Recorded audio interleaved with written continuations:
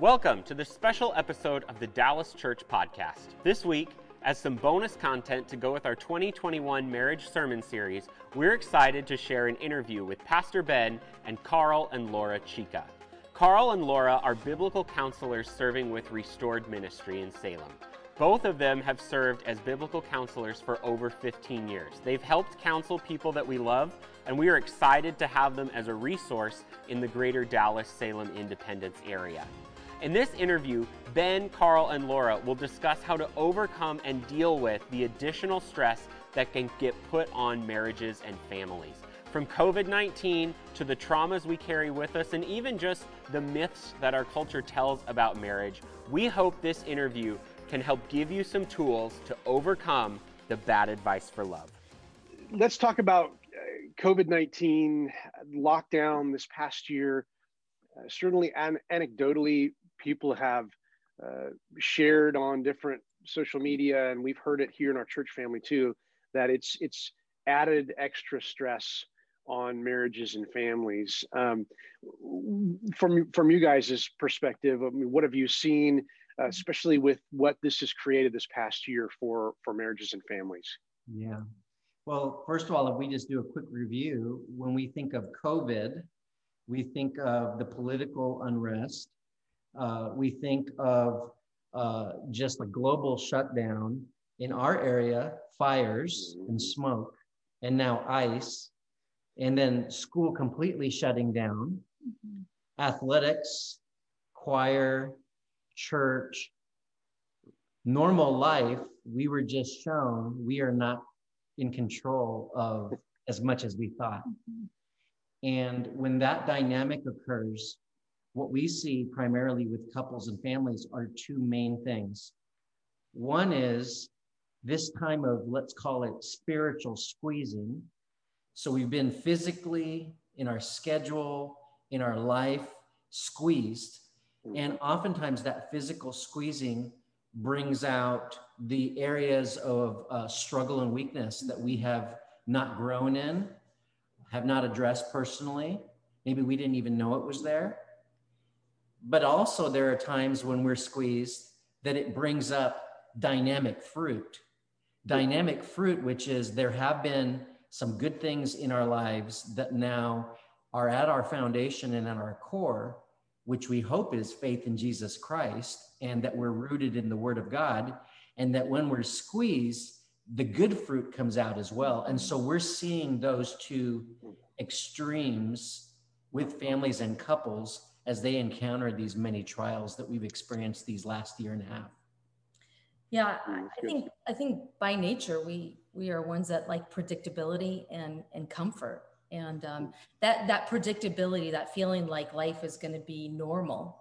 What I've experienced in the past will be consistently experienced in the future, and COVID has really tested that.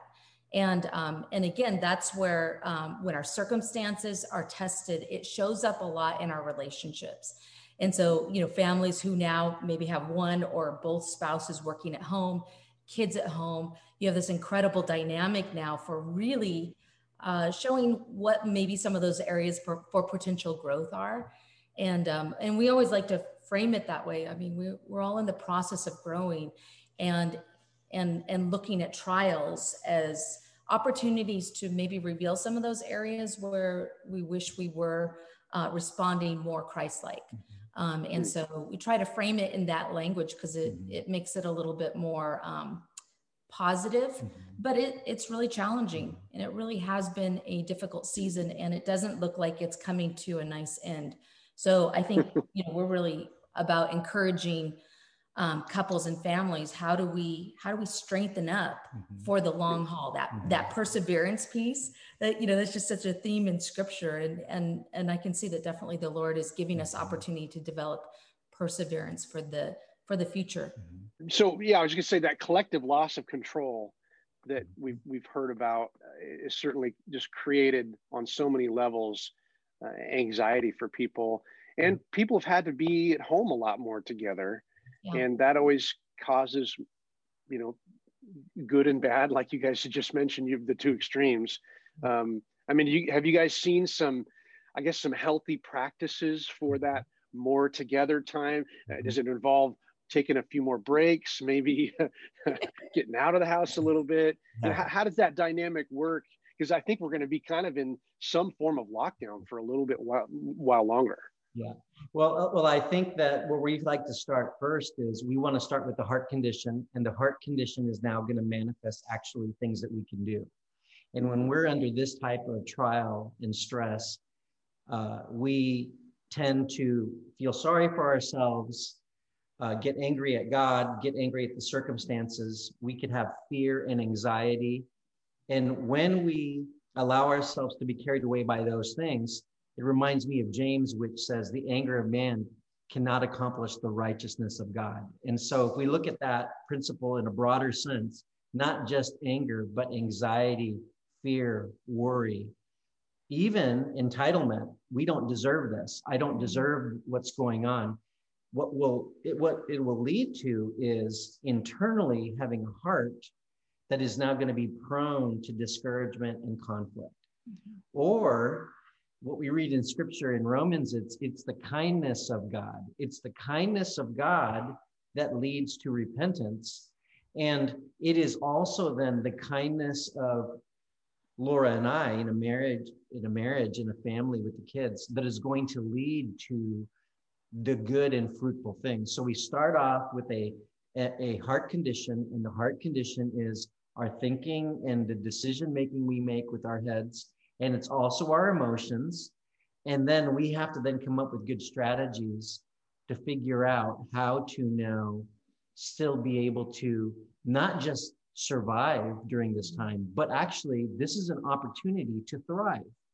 When we encounter trials in life, it's actually a positive way to look at it is it's a positive way to allow and live out the gospel. And so then it starts in our heart, and then strategies for living in the gospel might look like, what are some things that you would encourage families to think about? Well, I think teaching families or families learning that flexibility. I think a lot of times we've become very dependent in the success of our relationship on our busyness. We aren't a people who know how to really to rest well or to be still. And so I think it's a great opportunity to really put that into practice. What does that mean just to be as a couple, and including family members in that. And so being more intentional about being comfortable with that and talking about ways that we can make that individual couple time or family time more intentional with the purpose of being okay without the busyness. And I think when we do that, all of a sudden we begin to recognize that there are areas that we have for potential growth in that. So if Carl and I are interacting and we've been very dependent upon the busyness of our relationship, we're just going in two different directions. And as long as his path and my path don't have any conflict, or they're somewhat supportive, then we can do really well. But it's completely different if now we're together all the time, and now all of a sudden, whose opinion or whose desire or whose fear is going to win in this circumstance. And so being able to communicate about that, to recognize what are those heart conditions that are really driving us, and be able to share those things and talk about them. I think that communication piece becomes really important. And in practical ways during this time, our business has actually cut down as well. We've done things like do meal prep together, do special meals that the family likes, doing them actually together, not just mom or dad, but including the kids. We have adult children, but we also have extended family that have younger kids, so including them. In the spring that is coming up, today is a decent day. Last spring when COVID was really shut down, we were doing a lot of walking outdoors, trying to follow the rules, but also just getting out and stretching our legs. When it was raining, a couple of my daughters decided that we wanted to put together some puzzles. and we would just put together puzzles, and we would talk during that time about all kinds of situations that were going on in life. Games, Laura got into some different theme games that we were getting into, and I think those You mean like video games, Laura? Well, no, we're doing more like strategy games, not video games. Like what was the Ticket to Ride, Ticket to Ride series. Yeah. Okay. And I think that going back to where I started, it's the heart and mind that then those activities create now the potential. So we could put a list on the wall and say, on Monday, we're going to do this, and Tuesday, this, and this, and this. But if we're doing it just as a behavior, that might not produce what we're hoping to see in the family environment and relationships. But if we're starting with the idea that I want to live Jesus with my marriage, in my marriage, and with my family, my children, and our close associates, our community, that then it's an opportunity, and that those things might be the opportunity or the conduit to living out the qualities of Christ. And in our situation, we've been meeting with about 2 or 3 different families for Bible study. And because church hasn't been what it was, we would also then include, a lunchtime afterwards and try to do some community there. Otherwise, we've been very isolated. So having people in our home as, the boundaries allow, was something that was one of the only connection points that we've had other than Zoom. And then Zoom gets tired after a while. Well, I was going to say, speaking of the Zoom thing, we all kind of had to learn that technology through all of this. And it just doesn't quite replace, that physical handshake or that, even that hug. I know many of us are excited when we can actually hug each other again, and have more people over to our house. It's something that Jackie and I love to do. Is we love food, and that's been a real interesting thing for us during this time too. Is that you find some different skills. We did our garden for the first time, and I think there's a great opportunity for families to maybe try some new things that maybe they just time didn't allow, because we've all been so busy in our lives and not taking breaks. Normally, this has created new opportunities, I think. Let me switch gears real quick. And this is something that I'm sure you guys deal with a lot with regard to marriage and relationships. Oftentimes we're so focused on, what's going on currently in the relationship. And when conflicts and things come up, sometimes those will hint toward a previous or past trauma. And I know that's something that you guys probably deal with quite a bit in your ministry as you counsel and talk to couples that are going through crisis. Oftentimes, it's not about the current thing that's happening, but that's really a symptom of something that was going on in the past. So talk a little bit about that. When those things come up, and couples will be watching this, marriages will be, kind of taking a look at what we're talking about today, and how can we, in a healthy way, start to bring Christ into those past traumas so that we can, have a healthier future. Yes. The reality of traumas and trials in life, when we read throughout Scripture, not only do we see that the people of God experience hardships, but we also see that there is actually an eternal and a God plan behind it. And so we shouldn't be caught off guard when we experience difficulties. But traumas, whether we've worked through some of them or we have not and we've pushed them down, have a way of becoming present. So often we talk about traumas being something that becomes present. So the past becomes present. And when it becomes present, it does 2 main things. It presently becomes an issue with our vertical relationship with the living God. So oftentimes I'm working through pain and suffering, and then I'm still struggling with the God who allowed this to happen, and who is God, and why did this occur, and can I really access the comfort of God? But then it also has a horizontal potential that past unresolved traumas, the past becoming present, impacts relationships here. And that reality then requires us to really think through then, what is this the time now? Is this the time that God has for me and for us to grow and to heal? And we don't forget, and the scars may be there, but can we grow and heal beyond the trauma in a way that actually begins to impact our relationship with the living God and the people around us? And I'm reminded of 2 Corinthians, and in 2 Corinthians chapter 1, Paul writes, "Blessed be the God and Father of our Lord Jesus Christ, the Father of mercies and God of all comfort, who comforts us in all of our affliction, so that we may be able to offer that comfort to others." Okay.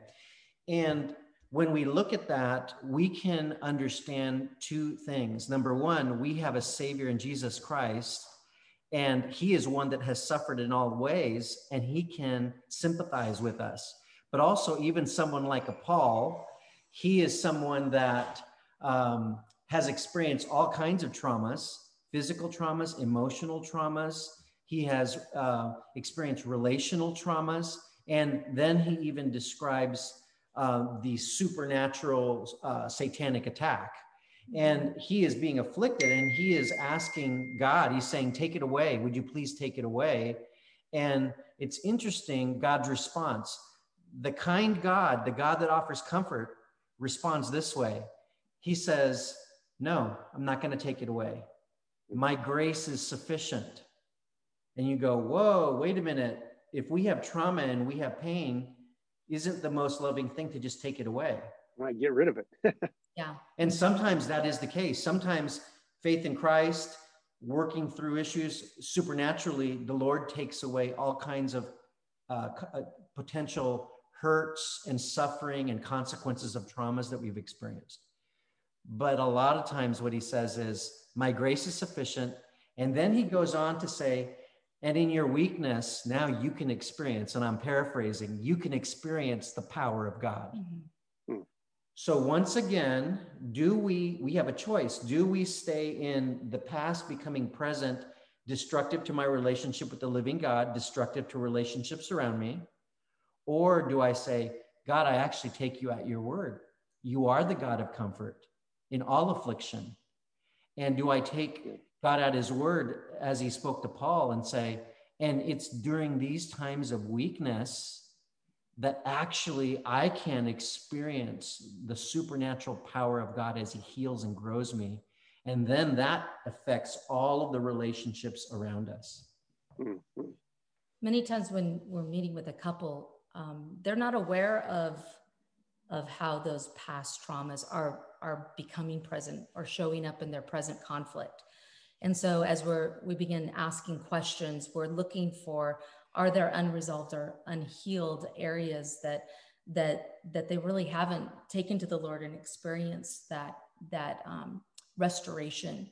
And then we want to be in a process of continually letting the Lord heal those areas so that they don't affect our relationship with him or our relationship with each other. But this is one thing we really emphasize when we are working with couples. Oftentimes couples will look at a trauma as belonging only to the individual. So this is kind of your issue. You need to work through this. And we really want a more biblical response, is that God sees you as one flesh. So as a one flesh, your issues, your trauma, your past conflict, and whatever you bring is actually ours. It belongs to us. And so when we have that view and see our marriage in that one flesh union, we begin to understand that Carl's difficulties, Carl's trials, Carl's challenges are also mine. And so then there is a piece of, how is my biblical response in Christ's likeness ministering to him as if it were me? And so then that begins to bring both couples in a unique way. And you can almost see God's great purposes being lived out, even as he allows us to experience trials, because they can forge the couple together in ways that otherwise wouldn't be experienced. And as Carl was talking about, even experiencing the comfort of God, we get to, by being Christ-like, begin to minister to each other, providing that comfort. And so there's this incredible, again, opportunity to really see God's his grace, which is really himself being ministered to and poured out through that marriage relationship. And it's beautiful and transforming. And we have seen, I love that. We have seen people work through so many hard things, and they've ministered well to each other. They've been the tools that God has used. And you see the beauty of that one flesh union really come to life. I love that, because, so often, like a couple will come to me as a pastor, and they haven't taken it maybe to the level of talking to you guys yet, or talking to a counselor. They'll come to me, and oftentimes I'll kind of get this sense of, well, you need to go to counseling for this, or you need to go, and there's almost like this immediate separation, rather than looking at it as one flesh, that we're actually, what affects you affects me. And I really think that's part of how God designed marriage as well. It's a discipleship tool. Where, I look at my wife, Jackie, and I think, there's things that she's seeing in me that maybe someone else wouldn't see. And she's helping form me as well. So, that right there is a golden nugget. Man, so good. And what you're describing is when we're coming into marriage, or if this is being introduced to us now in the middle of a time of suffering, is what is our perspective even on marriage? Do we start marriage, I know I did at a young age, thinking of what I get out of marriage. So marriage is now going to bring access to all of these things that I want, I desire, and that I need, rather than first seeing marriage as a ministry to the other person to further their walk in Christ, to really biblically counsel or disciple them. We are both responsible for discipling each other. And when I look at the place of Christ, I look at Christ at his greatest moment. He is submitting himself, and he's acting as a suffering servant, and he humbles himself. And that is the illustration that it is used in marriage for the husband, as he humbles himself the same way Christ did, to see that ministry is the priority this direction. And then when we minister one to another, isn't it amazing, and isn't it a great blessing when then we also experience the many good things and blessings that come with marriage that is now founded in Jesus Christ? But we want those things immediately, and when we don't get them, we have unmet expectations. We once again gravitate towards anger, we gravitate towards pity, we gravitate towards entitlement. Why is my marriage not this way? Right. Rather than seeing that what God really wants to do with us is grow us. And that's a long game. That's not a short game. That's a long game. Oh yeah. Too often we want the quick fix. Yeah, and discipleship. Just you think about discipleship. That's a long game. I mean, Jesus took how many countless hours with 12 yahoos that still didn't get it after 3 years. It's a long game that we're playing here, and I love that idea of that building of discipleship of each other. And that I couldn't have said it better. You guys are, wow, you guys should do this for like a ministry or something. Well, let me switch gears real quick, and we're in a marriage series, and we're talking about trying to steer people to good advice rather than the bad advice that sometimes you often hear in the media or on the latest Disney or Hallmark special. There's a lot of bad advice out there. So what I thought this would be kind of fun. I just want to maybe shoot out some of these little tidbits that we've all heard before. And I'd love, maybe you guys can tag team or whatever, kind of maybe hint toward what would be better advice than that. I mean, the first one that I remember hearing in early on in Jack and I's marriage is, happy wife, happy life. As long as wife is happy, all is fine. Why is that maybe not the end all be all of great advice for marriage? I don't know what you're talking about. I thought that was a real true one. It's in the Bible. Well, first of all, we have to ask ourselves, what do we hear in Scripture? Does the living God say, I want you to have a perfectly wonderful life now, or in this world you're going to have trouble, and just wait till you are home with me? Yeah. And so we have this very immediate gratification orientation. Our flesh, okay, desires the immediate gratification. So in all of the little themes that you brought up here, one of the things that comes up to me is 1 John, when it says in 1 John chapter 2, verse 15 and following, for all that is in the world, the lust of the flesh, the lust of the eyes, and the boastful pride of life. The eyes, the flesh, my physical, flesh, and then what I really long for. And so if we look at that as a kind of like a filter, examining now happy wife, happy life, or you already referenced Disney, which my daughters, I got 3 daughters, they know they're 26, 24, 22. They all know all of the Disney songs. So we watched all the movies, but I remember when they were growing up, we would sometimes pause it and go, okay, the princess getting the prince, and you don't get to see the rest of the story, right? You don't get to see the rest of the story. We only end on it's a happy ending. Mm-hmm. And when we come to life saying, that's what I demand or what my expectation is, we are setting ourselves up for disappointment. And when we're disappointed with the living God and the truth of his word, and then we're disappointed with ourselves. And it's because what we've done is we've gravitated towards the things that we've already been cautioned with, that will be temptations, that will be things that are what we call false idols. Mm-hmm. Well, and I think if we think about that marriage will be good if you do everything to fulfill your wife's desires, right? Make her happy. The whole principle of Christ in me is that I no longer live, that I'm dying to myself. Mm-hmm. And that Christ now is living in me. So to advocate that in a marriage, a husband should in any way indulge or cultivate a self-centered, self-serving heart in his wife would actually be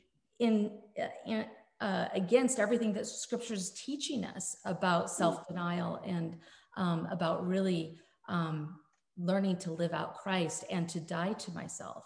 And so many times we call it the upside down principles. The worldly view is often completely opposite of what God would give us as means of being able to achieve what we ultimately want is joy, a supernatural joy in our relationship that sustains us, perseveres, right, through the difficulties of life, because this isn't our best life now. Oh, that's good. Oh, man. You're just shattering these advice nuggets out there. Let's try another one. This idea of finding that soulmate who just completes me, and we'll find that one person out there that just checks all the boxes and just will completely round out my life. What about that type of find that soulmate? I think that's a really common one that we hear. And I think it's easy to believe. And I think a lot of believers see that other person as their ultimate fulfillment. And again, the problem is that it's putting a person in the place of Christ. Right. Only my vertical relationship can completely give me fulfillment, purpose, meaning, all of that. That's why we have scriptures that talk about that we want to put God first. He has to be the priority. Then once we are completely satisfied and find our fulfillment in him, now we're in a place where we can then love others in a right way, as then gifts or blessings or opportunities to minister. And so there isn't a person that could be my soulmate. And you can see where that's a problem, because what if your spouse isn't your soulmate? What if they actually are destructive or abusive or neglectful, right. or abandon or pass away. Now, if that's depended upon, which I think a lot of marriages in even in our Christian culture are based on, you are here to be my ultimate fulfillment. And then that drives them.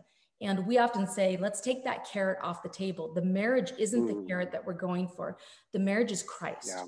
If we get Christ, you'll get the marriage. But again, it's that upside down principle. We help couples say, let's put that aside for right now. Let's figure out, how do you find complete fulfillment and joy in the living God? Now let him redefine your relationship. And that's what will be fulfilling. When we think of marriage, and perhaps if we've read lots of even good Christian books, where do we go? We go straight to Ephesians, right? We go straight to Ephesians, and wives, your husbands, and husbands, love your wives. And we skip all the way through the rest of Ephesians. But at the very beginning in Ephesians, Paul establishes a truth. And it says, in him we have redemption through his blood, the forgiveness of our trespasses, according to the riches of his grace, which he lavished on us in all wisdom and insight. He made known to us the mystery of his will, according to his kind intention, which he purposed in him, with a view to an administration suitable to the fullness of the times. Then down in verse 11, in him also we have obtained an inheritance, having been predestined according to his purpose for good works. And it gives this idea, verse 14, who is given as a pledge of our inheritance. There's all of this, all of these truth statements about when you place your faith in Christ, you get Jesus. You get him now, and you get him as your inheritance. You have already received. You are rich, but it's in Christ. And how I like to describe it is then, if I understand that I am rich and complete in Christ, even though I know I still sin, even though we know we're in a process of sanctification, spiritual growth, we don't live perfectly, but from the Father's perspective, he looks at us and he sees righteousness because of Jesus. Right. And if that's the case, and I am thriving with my relationship with the Lord, then everything that is going on here is ministry towards Laura, and then fruit in our marriage and our relationship. That's like bonus. That's like the icing on the cake. Yeah, Jesus, Jesus is like, we're at the marriage feast of the Lamb. We're at the table, and then he says, oh, and also in this lifetime right now, you're going to minister to her. It's not all self-centered. However, if you have me on the throne ruling and reigning in your life, you also get the opportunity to interact with someone that is also made in the image of God. Yeah. And now that individual will be a helper fit. We're both helper fits. And that's not a derogatory term, because the Hebrew term helper is used all the way through the Old Testament of God being the helper of his people. So when Eve is called helper, the idea is we're helping each other. And now then we're blessing each other in this process of sanctification. So a great way to just sum that up. I mean, in Christ, we are complete. And so expecting another human being to do that, it doesn't even make sense. And so, yeah, I love that it's kind of the icing on the cake, that really we are given this new ministry of mutual submission and seeing fruit. Our marriage is bigger than you and I. It's bigger than two people. It's not just family either. It's a mission to the world. And man, I love that. Okay, a couple more. We're doing. I'm going to cue these things up, and you guys can just grab your bat. And how about this one? I'm leaving some of the best juicy ones for last. How about this? We've heard it all in songs and everything, but what about that whole, love at first sight? When you see that, just that love at first sight. Now, certainly, we're not saying that romance and excitement and attraction aren't real. That's really important too. But why is that so destructive? That whole idea of just, you get that love at first sight, and that's what we're really looking for in life. Well, I'm going to let Laura tell you about when she fell in love with me at her first sight. Go ahead, tell everyone how that really didn't work out. Yeah, when I first saw Carl, we were up at Corban University, and we were there, and he, my girlfriend and I were kind of like, okay, let's go check out, the campus and see, who we can meet. And so we went into the gym, and they had like a balcony where you could look down on what was happening in the gym. And there in the gym, there's a indoor soccer game going on, and it's shirts against skins. And so we're watching, kind of checking it out, and we're laughing. And all of a sudden I see this almost emaciated brown guy running around, super thin. Like, I thought abnormally thin. As a matter of fact, what I thought was he's either like, a foreign student that, got a scholarship to come and play on the soccer team. And maybe he just is malnourished. I mean, that was the discussion my girlfriend and I had. Or he could, maybe had cancer and now he's recuperating. My hair was cut really short because, it's really So, what a great first impression. Yeah, that first impression, or love at first sight. And love is just never based on that. So if we again go to scripture, God loved us when we were his enemies. We were antagonistic. We didn't want anything to do with him. There wasn't anything that was lovely or desirable about us. His love for us is a complete manifestation or demonstration of his nature, his character. And so that more modern view of two people, falling in love is actually not a good basis on what sustains a couple through marriage. Marriage is really based on a commitment first to God, and then to the other person to say, I'm committed to love you like Christ loves you. And it's covenanting. So God makes covenants all the way back with Abraham, and he keeps his covenants unconditionally. And when we come into marriage, we are covenanting with God and then with each other. And really then love is, in application, a choice to love despite unconditionally. So now I've got 3 daughters, and I didn't just say, go marry any guy. I said, begin to evaluate the godly characteristics that that the Lord would have you pursue. And then establish, is this someone that could be in the same yoke as me? So in marriage, the same yoke is 2 people pulling together the cart, not one off balance. So finding out, is that, young man or young guy, or if we're looking at a second marriage and divorce scenario, learning from the past and saying, are we going to be able to be in the yoke together, not just the bachelor phenomena where we put, good looking people on display and have all of this drama to figure out if they're going to get married and pick the one. It's so hard, right? Because, as a supermodel, it's really hard to find anybody. Yeah. As if their motivation wasn't wealth. And so it's easy to pick on The Bachelor or The Bachelorette, whichever show you're looking at. But what are we pursuing when we look at love at first sight? What's appealing to my eye? Remember Samson, who's a special guy during the time of the judges. And he says, that girl looks right to me. Get her for me, mom and dad. And they're like, no, that's not the right girl for you. Well, that's not just Samson. What was symptomatic of the whole time of the judges is, and at that time, there was no king, and everyone did what was right in their own eyes.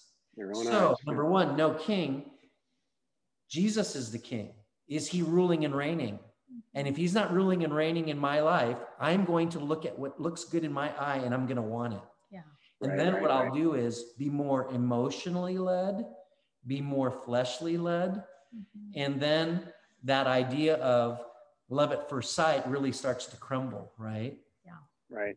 Well, and what you guys have really said well, that love is an intention. I mean, it's a covenant. I mean, that's really how God dealt with us. I mean, his promises, right? We have promise books that we give graduates sometimes, back when we did graduations. But we would give these, God's promises, and that's the idea of a marriage is a promise and a covenant, and that takes both eyes open and intention. And that even, I think, Laura, you mentioned that whole other phrase, which is falling in love, almost like it's some kind of thing you tripped over. Yes. And love is much more intentional than that. Boy, well said. Maybe one more, and that's this. And you've heard it, I'm sure a million times. And I think we already picked on Disney. We shouldn't probably pick on Disney, but in that media mogul's eyes, follow your heart seems to be a big one. Mm-hmm. Just follow your heart and everything will be okay. Why is that not so good advice for lifelong love? Well, the scripture has a lot to say about our heart. And so I think we could sum it up this way. That adage, follow your heart. Scripture says your heart, apart from God, is deceitful and desperately wicked. If we saw the heart in that context, would we tell anybody, including ourselves, that we should follow a deceitful and wicked heart or motivation or impulse that we think would lead us to something that would be beneficial or good? And so it's a very human or worldly way of looking that somehow our heart is going to lead us to things that are God honoring or even good. And we don't see that works well in the world, but especially from a biblical context. Our heart is deceitful and desperately wicked. And it should not be the controlling or command center of my life. Oh, that's so good. We could rewind that and play that like 100 times. Yeah. And then I think a wonderful illustration is the Little Mermaid. The Little Mermaid, Ariel. Let's pick on her a little bit. She's a sweet girl, but she's pretty self-centered. And so she wants what dad says she can't have. Mm-hmm. And so I know that Disney didn't intend it, but how often do we want what God said? The Father says, that's not what I want you to have.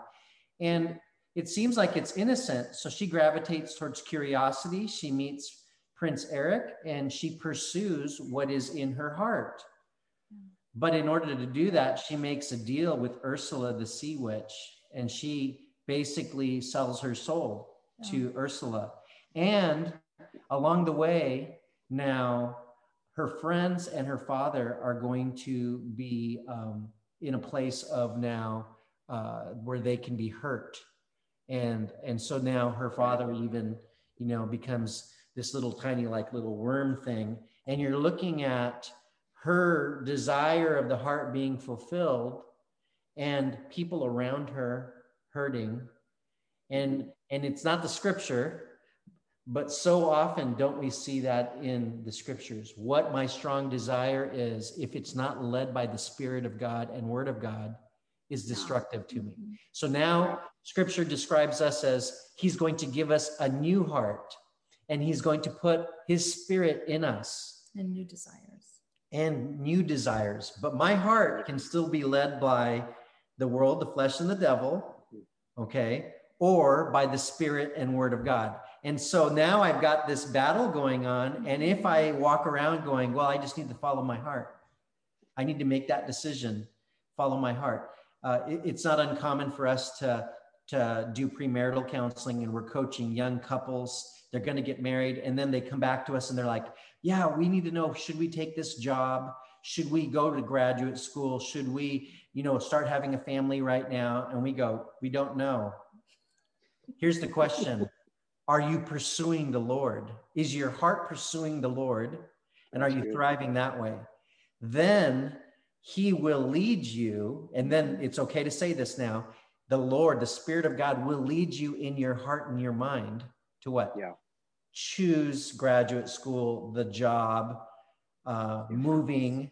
Is it time to buy a house? Is it time to now start having children? I don't know if you should have 2 or you should have 5 like us. Is everyone supposed to be crazy and have 5? But the Lord then leads our heart through his Spirit and through his word now in a way that then is potentially now a blessing to us and doesn't have now the potential consequences that self-centeredness brings in. Yeah. Oh, that's really good. So, I mean, we've talked about over and over again through many of these conversations that we've had about how much the Lord and faith in Christ plays into the marriage relationship. Even from the beginning in Genesis, it doesn't start with, Adam and Eve. It really starts with God and Adam. There's a sense of humanity is right from the beginning is connected to the Lord first, and then these other things happen. And I think that's really important for couples to hear, whether they're hoping to get married or already married or whatever their relational situation is, that our faith in Christ is the center of everything, and that's where it has to start. And if we can start from that place, it's amazing how sometimes people will come to me again, and you guys know this too. Couples will come to you and they'll talk about problems or things like that, and my first thing is to, well, how's your relationship with the Lord, right? What's going on there? Because that's my wheelhouse, and that's where my area of expertise is. Where's your relationship with the Lord? And it's amazing to me how consistent it is that folks aren't really putting that as a priority. They're not spending the time in prayer. They're not, those spiritual disciplines, and it's got to start there. And and I'm like, you get that thing going, and then let's talk further. And it's got to start with Jesus. And so I appreciate you guys hitting that. I mean, that makes a pastor's heart happy. You're starting with that. One more, if that's okay. And I appreciate you guys, your time. It's been great.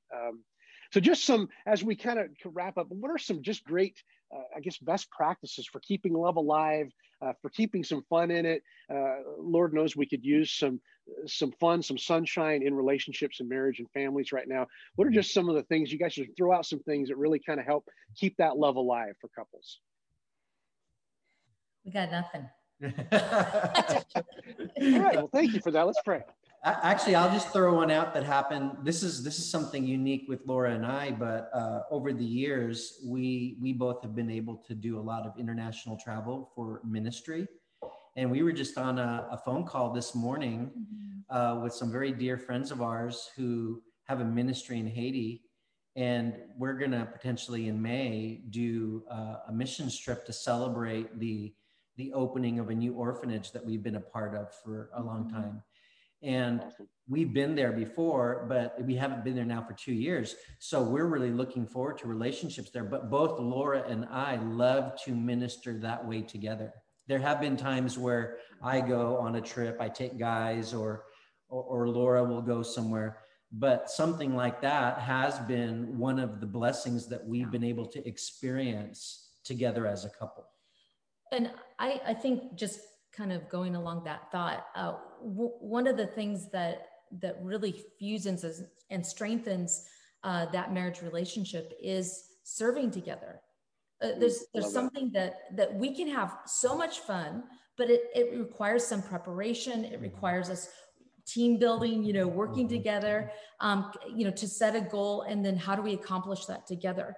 But when we focus that on somebody else, and there's a lot of opportunities within the church to serve, or within our communities to get out and serve together. That's one, I think people, when they think in terms of what are some good activities for marriage, we often think, just what's going to feed us. And that's okay. I mean, we love to watch movies and have popcorn and puzzles. Yeah. I mean, we like to do all those things too. But I would say one of the biggest areas that has really put a lot of life into our relationship is seeing, how did God wire us to minister together? How do we as one flesh? And what does that look like? And there's so many different ways that we can accomplish that. But the more we're others focused, I think God brings a deep blessing to strengthen our one relationship. And so I think that would be one I would really encourage couples to really chew on and pray about. God, what is it that we do serving together? Again, in the church, we often are going two different directions, even in our ministries, right? How do we serve then as that one flesh unit? Yeah, we also value times of retreat. You know, there are times where retreat is important, especially when we earlier described our tendency to be really busy. But are there times for retreat where we could rest? For us, it would be, you know, hiking about and finding good meals. You know, we enjoy that. We're right there with you. Hiking and food. Yeah. And another thing that seems now, once again, it seems like, well, it might not be, you know, the thing that we're thinking of for keeping love alive in our lifetime is, are we able to minister to others? Find another couple, a younger couple that you could minister to. You'd be surprised how we accumulate young couples, and we're old and they want to share time with us. And now we're ministering to them, but we also have friendship with a different generation. So we could learn from them and mutually exchange. But there's something about that friendship with young couples and helping them go through some of the same blessings and struggles of married life, and how it's taking the focus off of us all of the time, but placing it on someone else. Any thoughts on I was thinking as you guys are talking about rest and the less busy, we've got to bring it up. Modern technology, the cell phone, the social media, any helpful advice there with regard to marriage and family and devices? It really can rob our attention. I mean, it's captivating, and that's problematic both in our horizontal relationship as well. I mean, our vertical relationship as well as our horizontal. And so I think that social media piece, we have to be very intentional about how are we using it, and how much of it controls us, or are we in control of it? And a good test of that is, can we leave that? Can we leave that? And I think a lot of couples need to be challenged to really evaluate, assess how much of my time gets wrapped up into, you know, whatever it is. I know Carl and I talk about, you know, different things that are captivating for us on our devices, and how it's really easy for us to just disappear. And that isn't healthy. Yeah, I think one of the things that we even did, this was just for us, it wasn't something that was prescribed, but we knew we needed it, was in 2019, I think it was. There's a book that John Piper had written many years ago, but it was reissued, and it was on fasting, prayer and fasting. Okay. And would we take the time away from, you know, so whatever was captivating us, Netflix, looking at wonderful pictures of our kids and grandson on Instagram, you know, fun things like that. Would we take the time to not just pray over a meal, not just have a formal time of prayer that we might do, but actually pray with each other? And in 28 years of marriage, so we've been married now almost 29, but in 28 years of marriage at that time, consider this, we had never prayed and journaled what we were praying. So a friend gave us a book, and we did it. We did it for like, we started off with like, for 30 days, do a prayer time together, but then also journal. And we had never done that before. And it really required us to slow down and to put things down on paper, and was an unexpected blessing to us that we slowed down that way. And there was a couple that we know, that just a loving couple, they had read this book and they decided to send us a copy. And we said, oh, okay, we'll take a look at it. But we didn't anticipate what that time of prayer and fasting would give us, and also prepare us for things that we had no idea were coming up ahead. Wow. Well, guys, thank you so much. I know we've covered a lot of ground, and Thank you so much for the time. I think, just wrapping up that technology thing, I've felt like a lot of people need to rediscover how the power button works on those devices, that actually it's okay to power them down for a little while and time for reflection. And I think I appreciate that reminder about those basic, simple things of prayer and fasting. I mean, they were a big part of the early church. And for some reason, Western culture, even where we're at in evangelical Christianity, we've forgotten some of those ancient disciplines that actually feed our soul. And so I appreciate you guys saying that. But thank you guys so much for the time. I would love to have you guys out at some point, even share with us on a Sunday morning sometime, just you speaking into the lives of marriage and family. I felt for a long time that marriages in the church really could always use a little encouragement, because that's such a key relationship, not only for the church, but for a witness to the community. Amen. And as moms and dads go, that also feeds into the next generation. So I feel it's all related. So thank you for the work that you guys do with your ministry. And I want to pray over your ministry here in a minute. But any parting words you have for couples and relationships before we close it out? I think, our encouragement would be that, we can read the signs and the seasons. Marriage, biblical marriage, as God intended, is under attack. And so, those of us who are really adhering to God's design want to fully benefit and live that out, because it's going to become a bright light in a very dark culture. And it also may experience persecution, that's a disregarded way to live. And I really want to encourage couples to hold on to the biblical truth that God's design is always perfect and right and is grounded in his truth. And there's so many contrary messages to that. So how do we encourage one another in that truth and encourage each other to not just love God well, but to love each other well? I think that piece will become more and more important as we continue to see our culture really just, descend into more and more chaos and destruction.